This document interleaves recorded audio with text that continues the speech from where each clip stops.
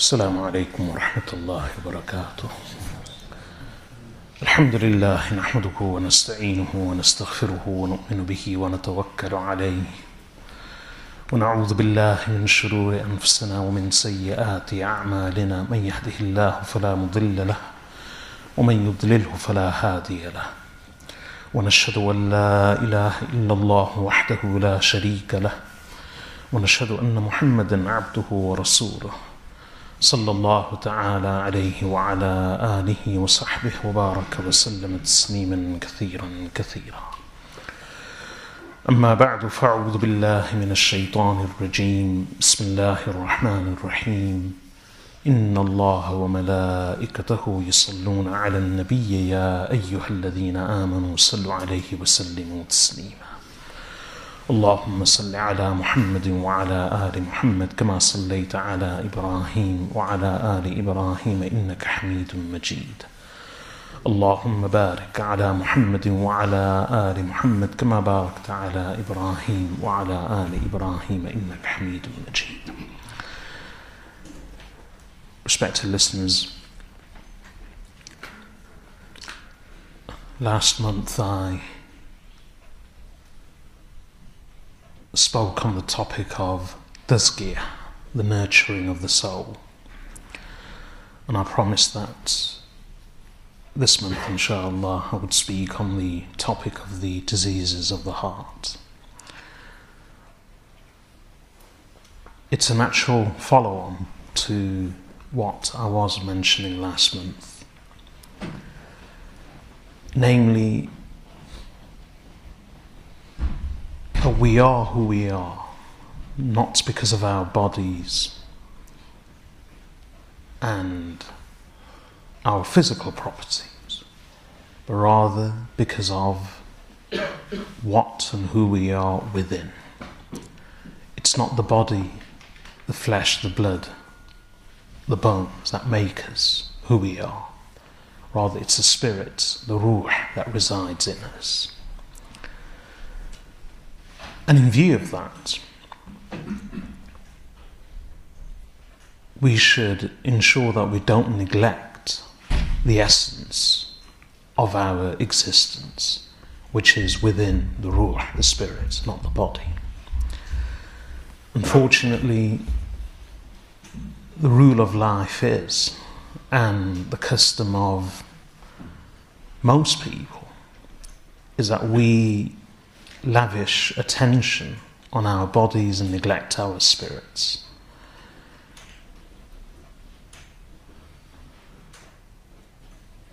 In everything, including health. And when it comes to health, we're all very health conscious, or we like to be health conscious. We would like to be health conscious. The amount of money and time we spend on our bodies in terms of cosmetics, medicines, supplements, vitamins, good food, superfoods. Although we don't always succeed because the nafs gets the better of us, but to some degree at least, we would like to, and we do make an attempt to, remain healthy. Because we want to live. We want to live as long as possible. The love of life drives us to ensuring that we remain healthy so that we can live for longer.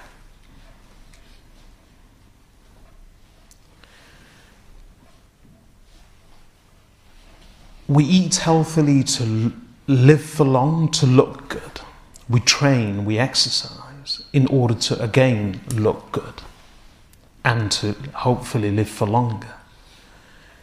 But all of this, whether it's cosmetics, whether it's healthy eating, a healthy lifestyle, or fitness and exercise, diet and exercise, all of these things are geared towards maintaining the health or promoting the health of the body, not the spirits. And it's a huge industry. The fitness industry is worth billions.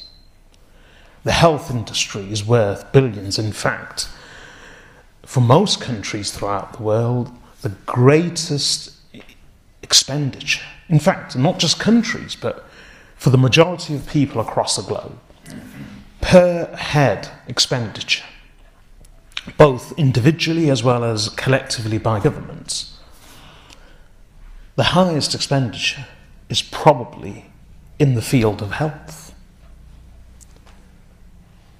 So it's a huge industry, and yet all of it is geared towards preserving just this physical body, which ultimately doesn't mean much because it's merely a box, a crate, a cage, a carriage, a packaging, a mode of transport. It's a vehicle. And how foolish would a person be if they got a car and starved themselves, literally, actually starved themselves, in order to polish and paint the car. They remained unclothed, naked, in order to give the car a shine. They actually deprived themselves physically of food and starved in the process and weakened themselves, malnourished themselves in order to polish and clean and colour and paint their car. Who remained filthy and dirty, allowed grime, dirt and filth to accumulate on their bodies and became totally unkempt and dishevelled, merely to save time and money in order to spend that time and money on the car, in polishing it, valeting it. What would we think of such a person? And yet that's exactly what we are doing with ourselves. The body is merely a mode of transport, a vehicle. And the real essence of life, the real passenger, the real person, the one or the thing that really matters, is the ruh that lives within. And we are starving and neglecting that ruh. We are refusing to nourish it, to clothe it, to protect it, to maintain its health. We are allowing it to become sick, malnourished, and die a very slow death so that we can look after this vehicle.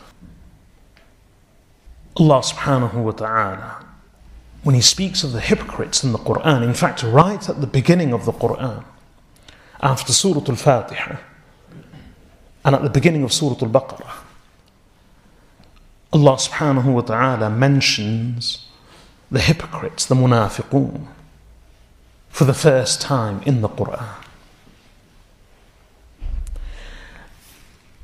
And Allah describes them in the following words: في قلوبهم مرض فزادهم الله مرضا. That in their hearts there is a disease, there is a sickness. So Allah increased them in sickness. And prior to mentioning the hypocrites, Allah actually mentions the believers and the unbelievers. But it's only for the hypocrites, the munafiqun, that Allah subhanahu wa ta'ala says there is a disease in their hearts.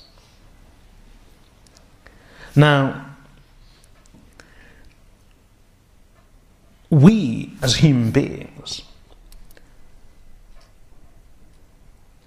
as Muslims, we recognize the life and the existence of the mind, the body, and the soul and spirit. That means we treat all of them equally. Of course, we treat the soul as being far more important, but when I say equally, in that we don't draw a distinction between these three, in the sense that just as we, as Muslims, just as we believe that the body has to be maintained and protected and fed and nourished, we believe the mind has to be protected, fed and nourished. And equally so, we believe that the soul needs to be cared for, protected, fed, nourished. And when I say we look at all of them equally, I mean that just as we recognize the importance of health for the body, we recognize the importance of health for the mind, equally so, we recognize the importance of health for the spirit, for the soul. Now, in Arabic and throughout Islamic history, scholars have looked at sickness in a very unique way. And it's a brilliant definition of illness.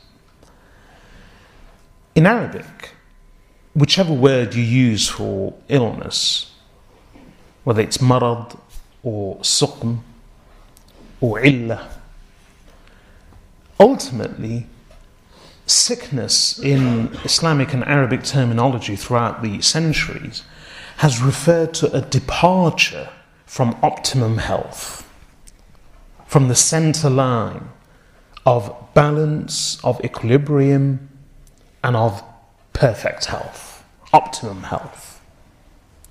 So if we take that in relation to the body first, the body has to remain in balance. That is the optimum peak condition of the body. As soon as there is a departure from that optimum condition for the body, that is regarded as illness. No matter how severe it may be or slight, it's regarded as illness because it's a departure from the center line of balance, of equilibrium, and optimum health and an optimum condition. The same goes for the mind. Now, that means that no one is perfectly healthy. We all have our conditions. We all have our departure from the center line of balance and optimum health. With the mind, it's exactly the same.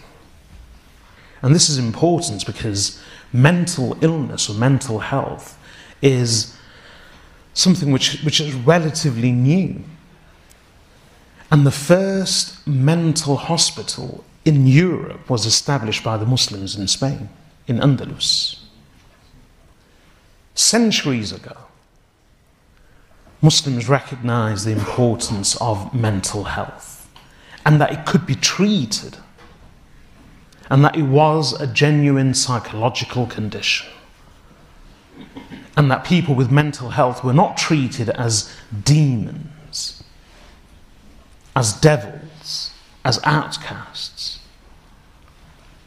Because Muslims believed and viewed mental illness just as they viewed physical illness, in the sense that it's merely a departure from the center line of premium, optimum health, of perfection, of balance and equilibrium. And just as with the body is a complex organism. And the most trivial of things can upset the balance of the body. You can have one thing to drink, one thing to eat. One thing might be good for one person, but not necessarily for the other. So, the slightest disruption in food, in drink, in sleep, any one of a myriad of reasons, a myriad and a multitude of reasons, could result in a person falling ill, physically. And when they fall ill, it's simply a departure from the center line. And medicine and treatment are all an attempt to bring that person's health back from the departure back to the center line, back to balance and back to equilibrium. That's all it is. So Muslims recognize that just as every body, being so complex, is vulnerable and susceptible to becoming unbalanced, similarly the mind is vulnerable and susceptible, because it's even more complex than the body, of becoming unsettled, of departing from the center line of optimum health. As a result, just as there is no stigma in a person falling ill, there should be no stigma in a person's mental health departing from that center line of balance and equilibrium. This is why Muslim physicians, Muslim doctors and ulama, they established the first mental hospital many, many centuries ago in Andalus, in Spain. And in fact, even before that, that was in Europe, but even before that in Arabia, in the Middle East, mental health patients were being treated as mental health patients, not as demons or devils and outcasts. Because Muslims had this holistic view of health and of illness, because they always regarded illness as merely a departure from their center line. And that could happen to anyone. And this is why today as well, it's remarkable. Islam came to replace superstition. Islam came to rid people of falsehood and of superstition. And a perfect example is that of istikhara. Istikhara came to replace the superstitious methods of the Arabs of divination, of consultation. So the Arabs, in order to make a decision, would rely on owls, would rely on birds flying in a particular direction, would rely on arrows of divination, would rely on pot luck, would rely on charlatans, witch doctors, shamans, medicine men, fortune tellers, soothsayers. Allah and His Rasul sallallahu alayhi wasallam told the Muslims to rid themselves of all of this superstition. And instead of consulting gods, statues, supposed holy men, demons and devils, animals, arrows of divination, or random wild signs in nature and in the animal kingdom, Rasulullah sallallahu alayhi wasallam taught us istikhara. And istikhara means the seeking of khair, the seeking of Allah's blessing. Remarkably, we've reduced istikhara, which came to replace superstition. We've now reduced the same istikhara to superstition itself. So we do istikhara, and then in order to make a decision or reach a decision after the istikhara, again, we've resumed what the Arabs would do. Consulting this person, that person, supposed holy men, looking for signs, relying on dreams and uncertain things. So we've reduced istikhara to the very thing that Rasulullah sallallahu alayhi wasallam brought istikhara to replace. Similarly, when it comes to mental health, Muslims have a unique history of treating mental health as a health condition, to be treated properly, medically, with understanding. Not to reduce, and what have we done? Just as with istikhara, we've now reduced mental health issues to superstition. And one of the reasons is a stigma. Rather than, it's far easier for a person to believe that someone has done something wrong to me than it is for them to accept that there is something wrong with me. So nobody wishes to believe that there's an imbalance in my mind, or something's happened to me, or that something's wrong with me, or that my mental health isn't in its peak optimum condition. That's very difficult for us to accept because there's a stigma attached to it. We would rather believe that some old lady in a remote village in some corner of the globe has cast a spell on us. Remarkably, we find that easier to believe, that someone's done sihr on us, or we are possessed by jinn or demons, or that we are so special that jinns are pursuing us and demons and devils are hounding us, and that we are victims, not just victims of human beings, but victims of spirits, ghouls, demons, jinn. Muslims have a history of recognizing mental health for what it is and to treat it professionally. So, just as physically we recognize illness to be a departure from the center line of balance and of optimum health, similarly, mentally we regard illness as being a departure from the center line of optimum health and of balance. And just as the body is vulnerable, the mind is vulnerable. Is there any stigma attached to a person falling physically ill, having a flu, even contracting cancer, even a fatal disease? Is there any stigma attached to it? None whatsoever. We calmly and casually tell people, I'm not coming to work today, I've got a flu, I've got a headache, I've got a stomach ache, I've got a bad stomach, I've got a pain in my limbs, I've got a fever. There is no stigma attached to it. And we seem to be very professional about it. If we have a toothache, we go to the dentist. If we have a stomach ache, we take some medicine. If someone has a flu, what does everyone do? Even with children. In fact, some of us don't even bother consulting the doctor. We just purchase over-the-counter medicine. But when it comes to issues relating to the mind or the psyche, instantly we turn to superstitious methods. And I say this because it's very dangerous. We will never get the treatment that we need, either for ourselves or our family members and others.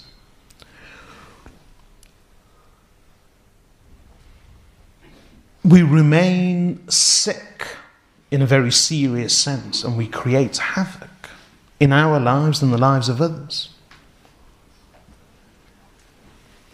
But this is not today's topic. Today's topic is a sickness of the soul or the diseases of the heart, and it's all related. Why is it related? Because just as Muslims have recognized sickness to be a certain thing in the physical body and in the mind and mental health, they regard sickness as being exactly the same thing when it comes to the spirit, which is a departure from the central line of optimum health and balance. And again, the soul is susceptible, it's vulnerable to disease, to illness, to sickness, to departure from the central line of optimum health. And as Muslims, we must maintain the health of all of these things, the mind, the body, and the spirit. Just as we wouldn't poison the body, we can't poison the mind, and we certainly can't poison our souls. Now, the heart has many diseases. Many. Just as I mentioned earlier, Allah subhanahu wa ta'ala, when He describes the hypocrites, says of them, فِي قُلُوبِهِمْ مَرَضٍ. In their hearts there is a disease. Hypocrisy is a disease. That disease is aggravated by hypocritical behavior, by sins. There are many of the diseases of the heart: pride, haughtiness, arrogance, self-conceit, envy, malice, hatred. All of these and many more are diseases of the heart, which are corrosive. In one hadith, Prophet ﷺ describes envy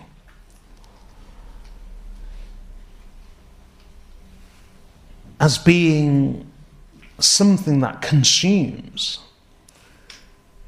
good deeds, just like wood is consumed by fire. The fire of envy consumes our good deeds, the ones that we have already done, and destroys them, just like fire consumes dry wood. It's destructive. And that's just one disease. These diseases of the heart prevent the flourishing and the growth of our souls and of a Muslim. They prevent good deeds. We may perform good deeds externally, but within, we are sick, we are rotten. And just as Allah mentions about the hypocrites, فِي قُلُوبِهِمْ مَرَضٍ, in their hearts there is a disease, later towards the end of the Quran, Allah subhanahu wa ta'ala in Surah Al-Munafiqun, speaking of the same hypocrites, Allah subhanahu wa ta'ala says, وَإِذَا رَأَيْتَهُمْ تُعْجِبُكَ أَجْسَامُهُمْ وَإِنْ يَقُولُوا تَسْمَعْ لِقَوْلِهِمْ كَأَنَّهُمْ خُشَبٌ مُسَنَّدَةٌ. That if you look at these hypocrites, their bodies will impress you. And that's, of course, it's not a reference to all of the hypocrites, but some of them in Medina. For example, Abdullah ibn Ubay ibn Salul. He was the leader of the hypocrites. He was an Arab. Ethnically, he was an Arab. But he had become a hypocrite. Or he was a hypocrite. And Abdullah ibn Ubay ibn Salul had many of the qualities that we aspire to and that we admire. He was of a good build, physically imposing, strong, healthy. He was extremely handsome. He had a sweet, alluring voice. He was very eloquent in speech. He was a born leader. He was charismatic. In fact, before the arrival of Rasulullah sallallahu alayhi wasallam in Medina, Abdullah ibn Ubay ibn Salul was about to be crowned as their leader. They looked up to him greatly. And that was Abdullah ibn Ubay ibn Salul. And this was one of the reasons why he was very bitter towards the Messenger sallallahu alayhi wasallam, because he felt that the Messenger sallallahu alayhi wasallam had usurped his throne. So Abdullah ibn Ubay ibn Salul had all of those qualities of charisma, of eloquence, of articulacy, of handsomeness, of beauty, of physical imposition, of leadership, that many of us admire and aspire to. He had all of them in bucket loads. And Allah attests to that in the Quran. That when you look at them, وَإِذَا رَأَيْتَهُمْ تُعْجِبُكَ أَجْسَامُهُمْ, their bodies please you. وَإِن يَقُولُوا تَسْمَعْ لِقَوْلِهِمْ, Allah continues that وَإِن يَقُولُوا, and if they speak, تَسْمَعْ لِقَوْلِهِمْ, you listen attentively to their words. His speech and of some of the other hypocrites, they were very eloquent. Their speech was captivating. People listened to them. In fact, on the day of Uhud, the Prophet ﷺ marched from his masjid in order to face the Quraysh in the 3rd year of Hijrah, when they came to Medina to attack Medina. Abdullah ibn Ubay ibn Salul, who was still a recognized leader, he marched with the army, or he joined the army. Ultimately, there were 1,000 people following the Messenger sallallahu alaihi wasallam.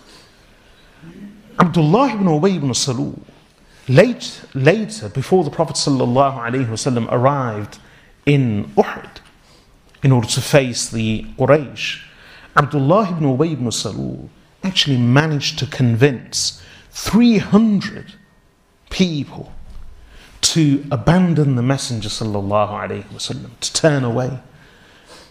So he turned away and 300 of his followers joined him. So the Muslim army was reduced from 1,000 to 700, and they were eventually going to face 3,000 of the Quraysh. I relate this simply to explain that how at such a key moment when the city of Medina was under threat, and an army of 3,000 was at its door, and Muslims had to face them, who were already in small in numbers.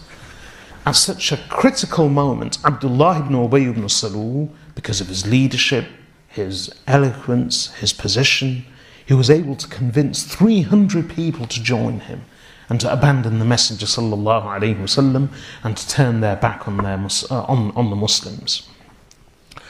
So he was very eloquent, he was charismatic. Even Allah attests to his eloquence, his charisma, his beauty, his physical structure. And yet Allah then says, كَأَنَّهُمْ خُشُبٌ مُسَنَّدَةٌ, despite all this external beauty, charisma and eloquence, these hypocrites, they are no better than propped up planks of wood. كَأَنَّهُمْ خُشُبٌ مُسَنَّدَةٌ, as though they are planks of wood propped up. What that means is, in the garden,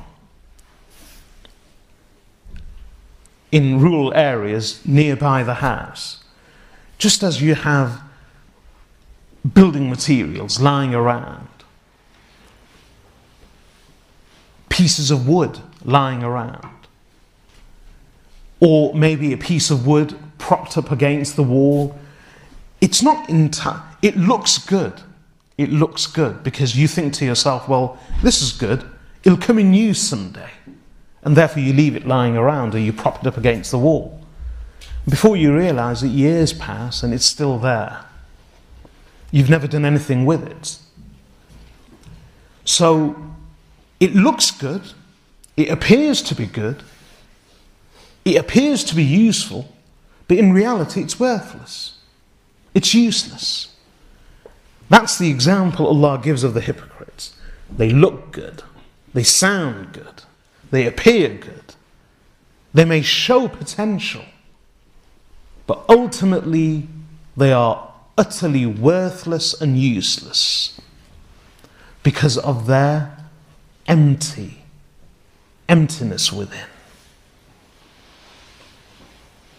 So Allah Himself says they look good, they sound good, but في قلوبهم مرض, there is a disease in their hearts. And that body is worthless. Just like a person suffering from cancer. In the early stages of cancer, when the cancer has not yet had a direct effect on the exterior of the body, but within, the cancer is eating away at the organs. Allah protect us all. It's eating away at the organs. A person may look good and sound good, but if that disease is clawing away at their interior, is destroying their innards, is eating away at their flesh, their cells, destroying them from within, it's a tragedy. It's a tragedy for that individual, no matter how good they look, how good they sound. It's a tragedy for their loved ones. Soon that person will perish. They are already perishing, but it just doesn't appear to us. Soon they and others will see and begin to see the inner reality, which will come out. So, if we are so fearful and frightened of physical diseases such as cancer and any other illness, then how fearful should we be of those diseases that eat away at us, that destroy us, that consume us from within, the diseases of the heart, the sickness, the ailments, the illnesses of the soul? They are far more destructive. As Allah subhanahu wa ta'ala says, a person can look and sound good, but fi qulubihim marad, in their hearts there is a disease. These are the hypocrites. Utterly worthless. Imam Bukhari and Imam Muslim rahmatullahi alayhima both relate a hadith in their Sahih from Nu'man ibn Bashir radiyallahu anhu says, as part of a longer hadith, the Prophet sallallahu alayhi wasallam said, ألا وإن في الجسد مضغة إذا صلحت صلح الجسد كله. وَإِذَا فَسَدَتْ فَسَدَ الْجَسَدُ كُلُّهُ أَلَا وَهِيَ الْقَلْبُ. Prophet ﷺ said that know in the heart, in the body, know that in the body there is a heart, there is a piece of flesh. Know that in the body there is a piece of flesh. This piece of flesh, if it's good, the whole body is good. And if it's corrupt, then the whole body is corrupt.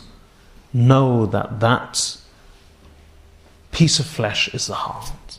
And here the Prophet ﷺ wasn't speaking about physical anatomy. He wasn't speaking about physical health. That if the heart is healthy, the body is healthy. Of course, that is also true. Primarily, the Prophet ﷺ is speaking not of physical health, but spiritual health. And the meaning of the heart being pure, hence the body being pure, is that the body will perform good deeds. Pure in its spirituality, pure in its obedience to Allah, pure in its faith, pure in its goodness. The goodness of the heart leads to the goodness of the body. The corruption of the heart, the sickness of the heart, will lead to the sickness of the body. Even though it may appear to be very healthy, ultimately that's not what makes a person. In fact, think of it this way. How many of us have been present at the bathing of a body? The bathing and enshrouding of a body. How many of us have been present? What's remarkable is that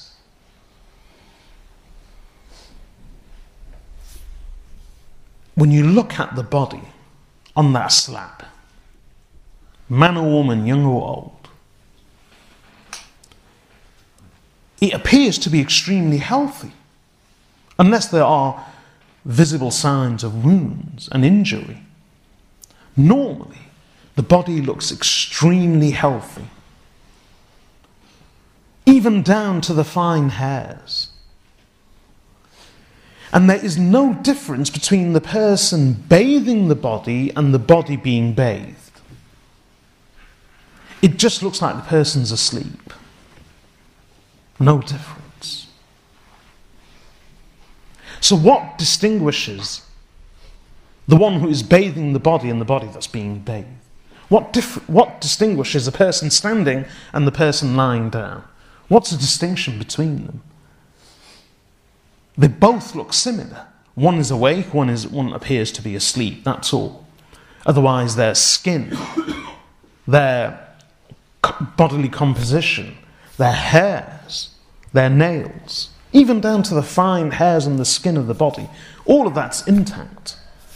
What's the difference? The only thing distinguishing them is the ruh. The one standing has a ruh, the one lying has no ruh. That's the only difference. Otherwise, as far as the body is concerned, the body is still intact. Everything's still there. The body doesn't begin to decompose and disintegrate except after a short while. And it takes a bit of time. And it's gradual. In fact, I heard recently in an interview with a leading scientist who studies death and the bodies of the dead and their minds.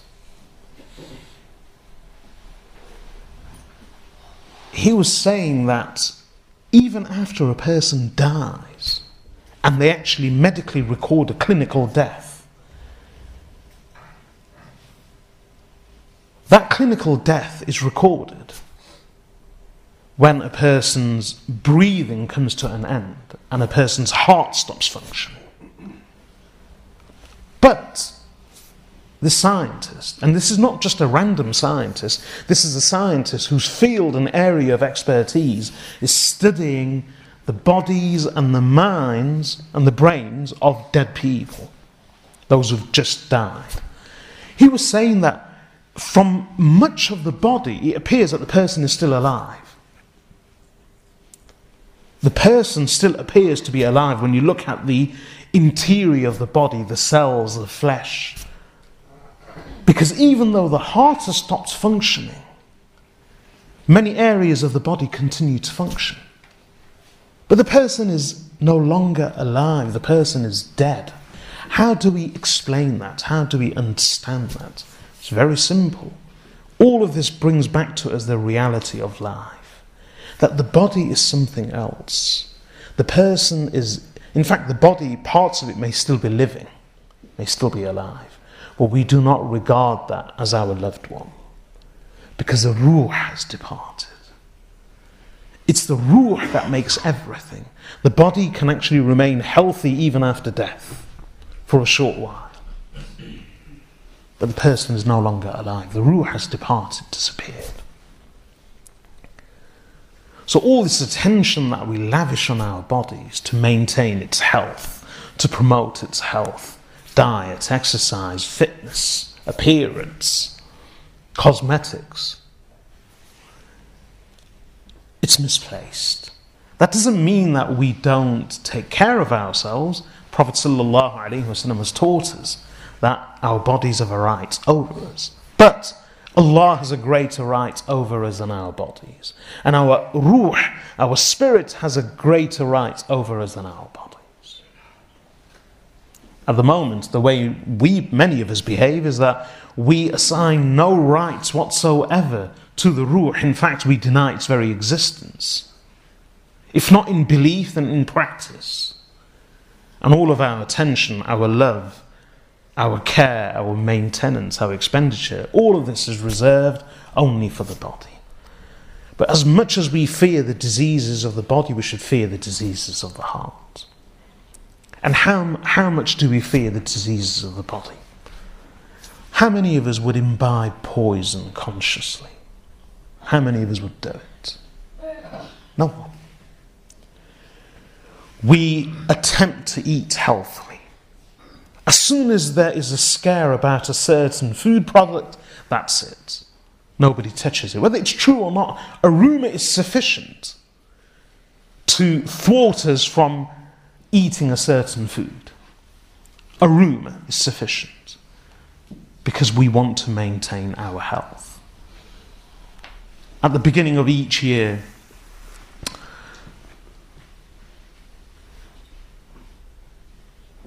the most famous resolution is of joining the gym.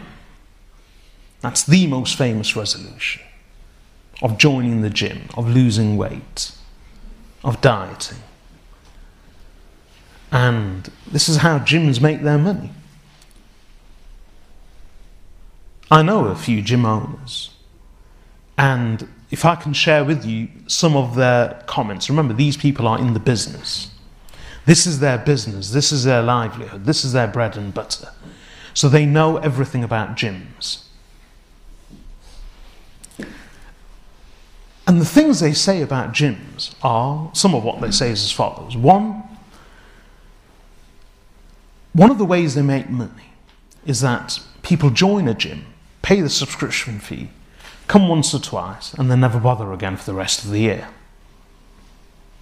At least the intention is there. That's one way of making money. So they continue to receive the subscription, but no cost in terms of the actual customer. Another thing which I've heard from people working in gyms, as trainers or gym owners, is that yes, some people come in for health reasons. But in their words, many, if not most, come merely to look good. So it's cosmetic.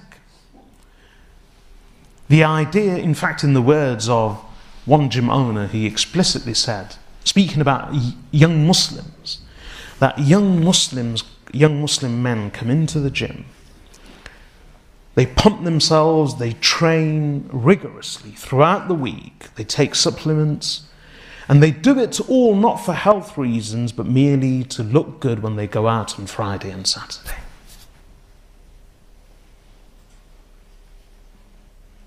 Gyms are full of mirrors for people to admire themselves. I've mentioned this before, that in many parts of the world, Christian monks in their monasteries and nuns in their nunneries, they were forbidden from looking at mirrors. There were no mirrors in the entire nunnery or monastery. Not a single mirror. None. Why? Because for these nuns and for these monks, to look into any mirror was an act of vanity, an act of self-conceit, an invitation to pride, an invitation to self-worship, when their devotion should not be towards them, directed at themselves, but should be directed at Allah, at God, at their Creator. So mirrors were banned. They were not allowed. Simply because this is an act of vanity.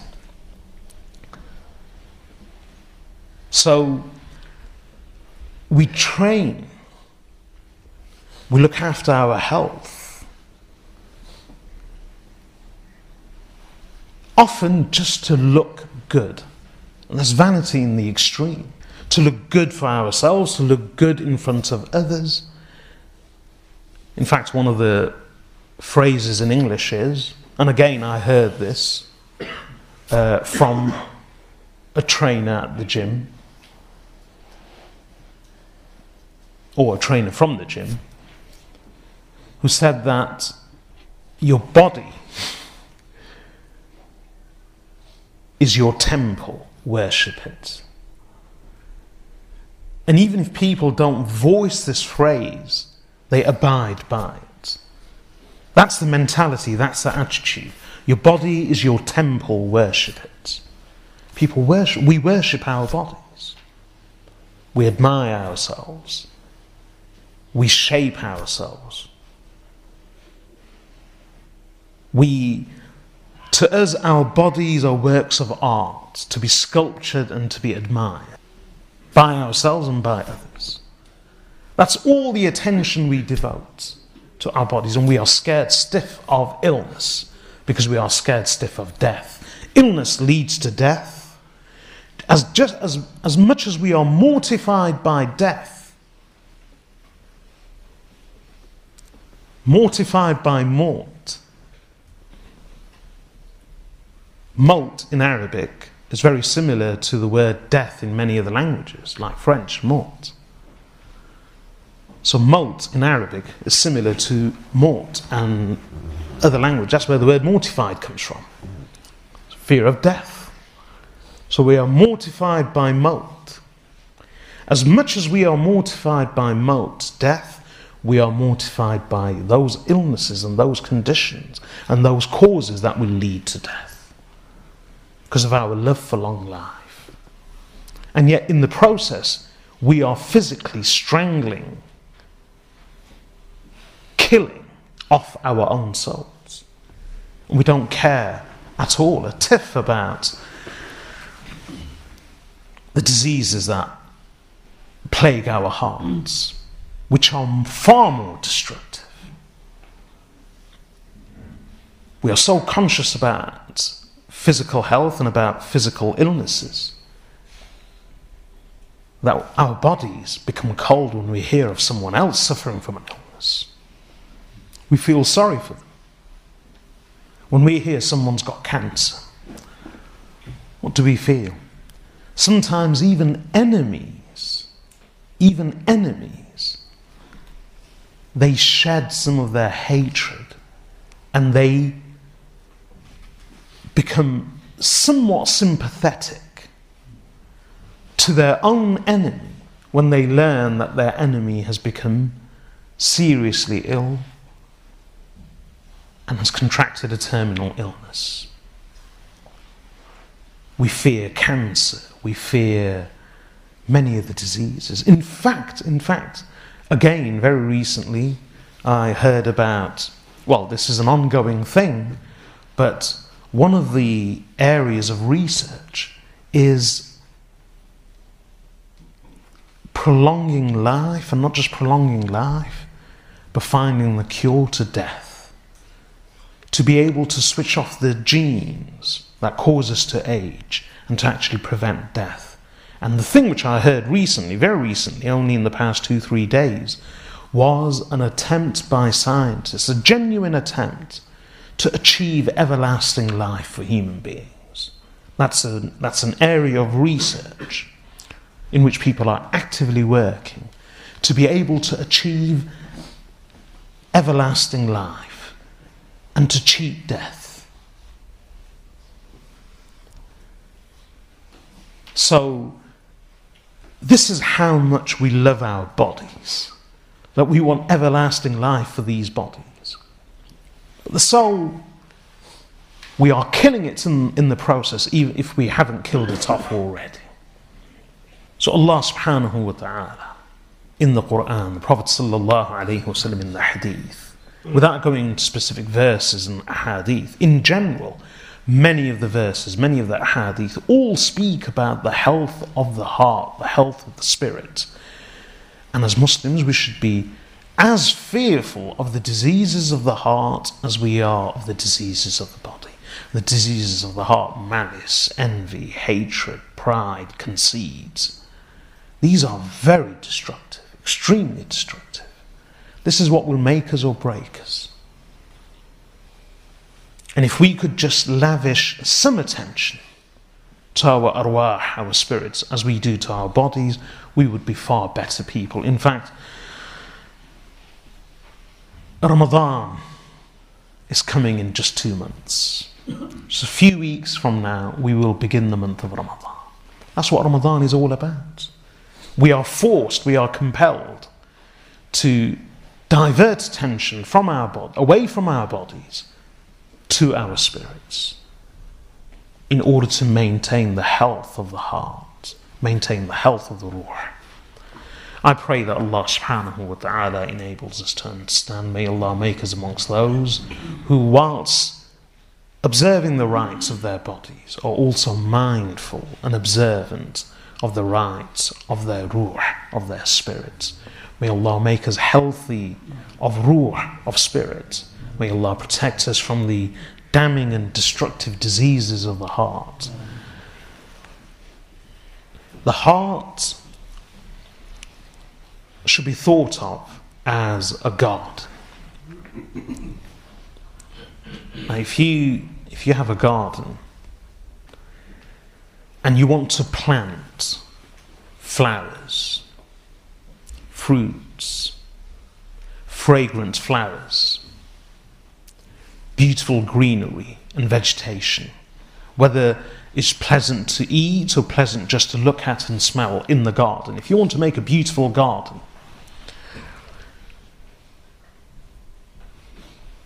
one of the first things you have to do is clean out the garden. Remove thorns, nettles, brambles. Remove all of the weeds. And you have to remove them, clean and prepare the soil, and then maintain that hygiene and ensure that those thorns, those nettles, brambles, those weeds don't become overgrown again. Otherwise, what will happen?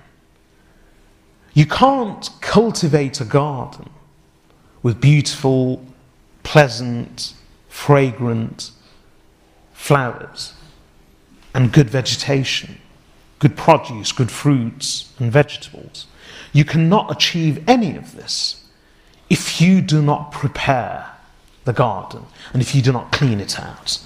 If you try to do both of them simultaneously, okay, let's just plant our seeds and hope for the best, what will happen? Like any garden, you will see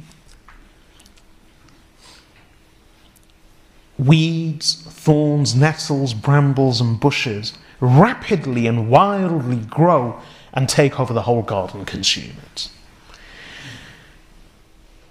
This example is good because this is how we can understand the heart.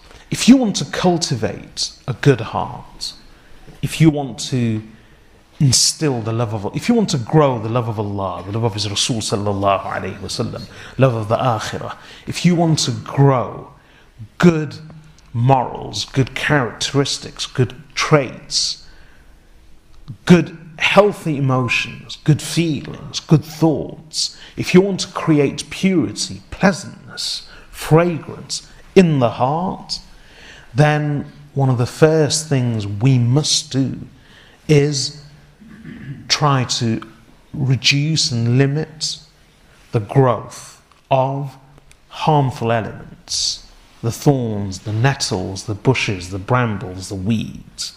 We need to clean them out, and we need to ensure that they remain removed. And otherwise they will overwhelm the heart. And what are the thorns, the nettles, the weeds?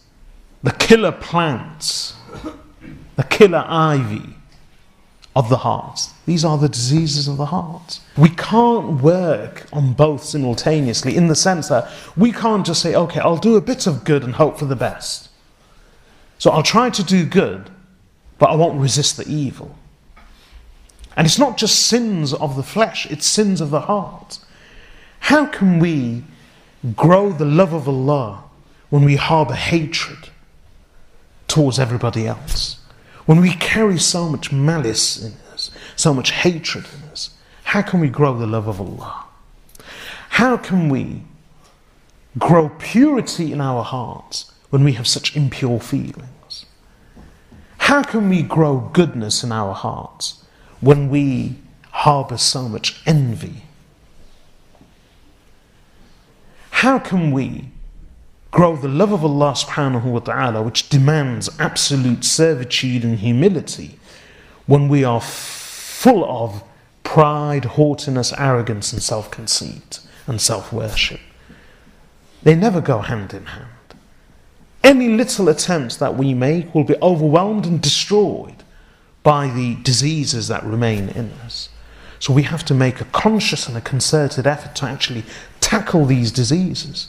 We can't just do good and hope that the good will overwhelm the evil. It doesn't work like that. We have to make a conscious and a concerted effort. That means we have to actually work on our envy.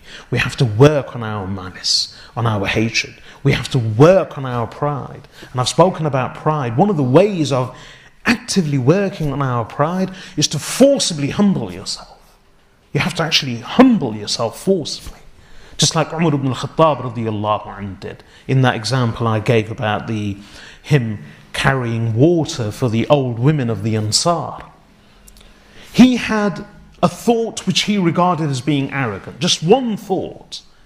In order to break his pride, Umar ibn al-Khattab radiyallahu anhu went at night, began filling water into the jars of the old women of the Ansar, and carrying that water and emptying it into the jars outside the homes of the widows and the old women of the Ansar.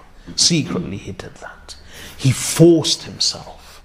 He broke his pride by doing something practically.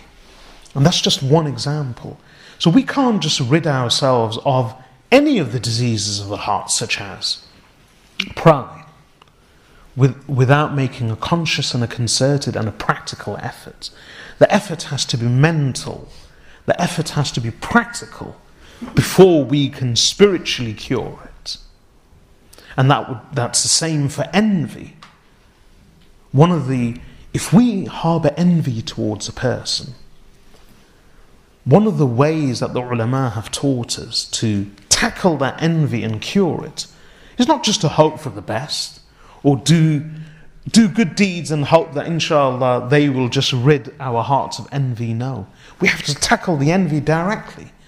The one that you are envious of, the ulama have taught us, in order to remove that envy from your heart, the very person that you are envious of, you should pray for them.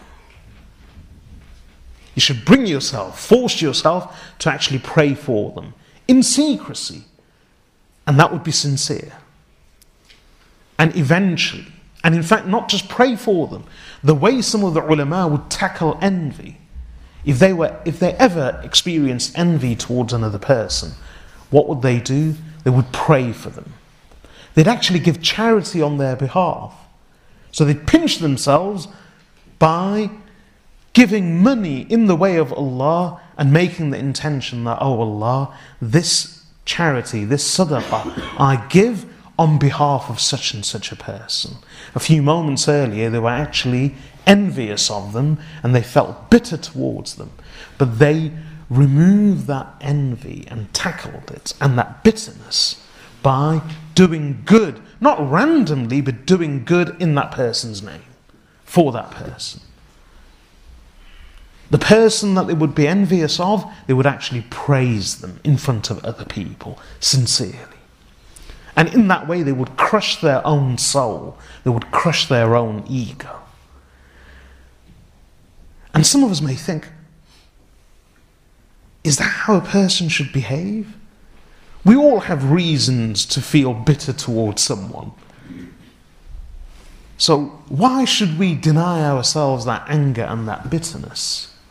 Is that a healthy way to live? Well, lo and behold, modern psychology teaches us that if you want to feel good, I've actually read many articles which all point to the same thing, that for your mental health, for your emotional well-being, and for you to feel happy, it's good to forgive. It's good to forgive. You feel happy. You know, right now, since many of us in the West at least, we have our basic needs catered for. We're not hungry, we're not thirsty, we're not unclothed. We have far too many clothes, we have far too much food, far too much to drink, far too much wealth. We really do. Even the poorest of us here in the UK, we are part of the elite of the world. First world problems. Which model smartphone should I get next? First world problems. We have far too much money. And yet, we're still not content. We're still not happy. So if you follow many of these articles in the news and magazines, etc., online, a lot of them are all to do with well-being, happiness, contentment, mindfulness, meditation. What's all of this leading to? It's all about feeling good. It's all about feeling better. Because people are beginning to realize that the health of the body, the wealth of the body, the food and nourishment of the body is not the be-all and end-all. There's something else. And what many of these articles point to are some of the greatest truths and realities that Islam has taught us 1400 years ago. And one of them is this. You want to feel serene, you want to feel tranquil, you want to feel content, you want to feel happy. Be grateful, be forgiving, be overlooking. Excuse people, excuse things, excuse people's lapses and misdemeanors. Don't harbour hatred. And, as I was mentioning earlier, do good, physical good for people, towards people. Giving in charity actually makes people feel better. So, can you imagine? We say that we should give in charity because of reward and to please Allah subhanahu wa ta'ala. But even those people who don't speak of reward or afterlife, merely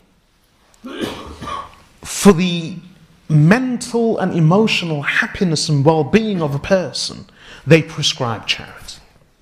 Now forget reward, forget God, forget afterlife, even if you don't believe in God. If you just want to feel good, if you really want to feel good, give in charity, share. That actually leads to happiness. And this isn't just some random talk. I mean, they've done MRI scans and they speak about neurology at the same time, that this actually fires off chemicals in the brain that makes a person feel good. So the way to tackle some of the diseases of the heart is to practically do things. You can't just hope that the diseases of the heart will disappear. Just like the physical diseases of the body, they have to be cured, they have to be tackled, they have to be treated by medicine, by treatment.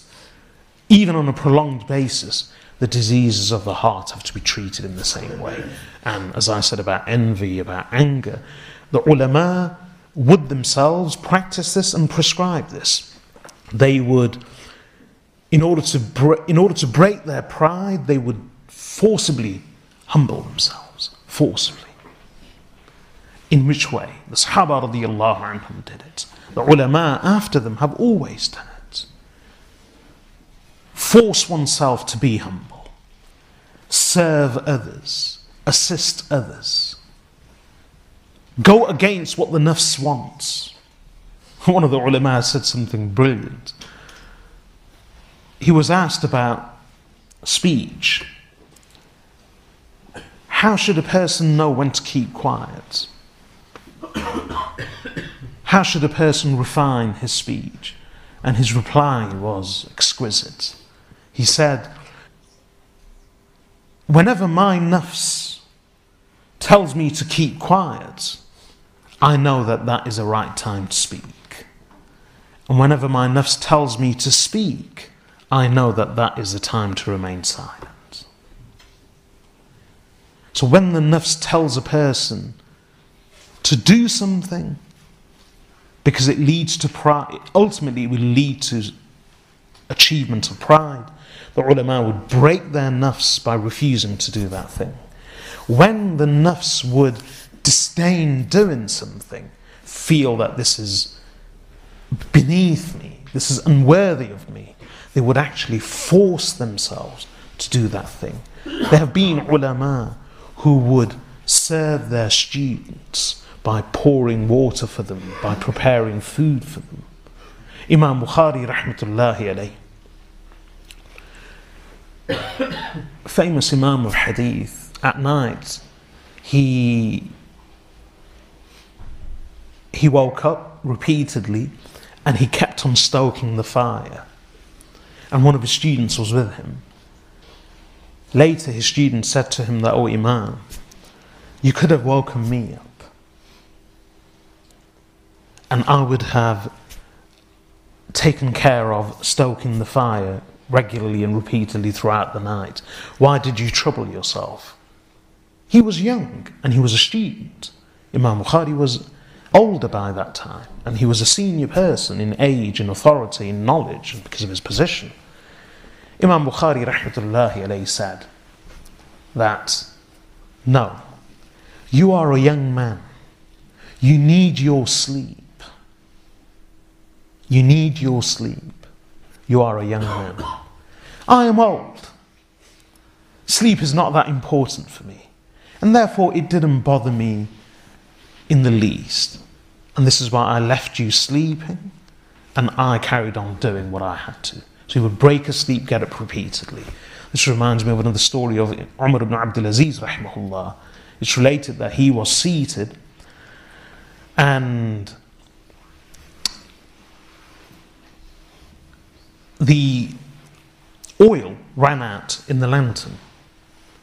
So Umar ibn Abdul Aziz stood up and he was Amirul Mu'mineen, he was a leader of the Muslims at the time, and he poured the oil and adjusted the wick. Or it may have just been the wick. The oil was there, but the wick needed adjusting. Either case, he adjusted the lamp so that the flame rose again.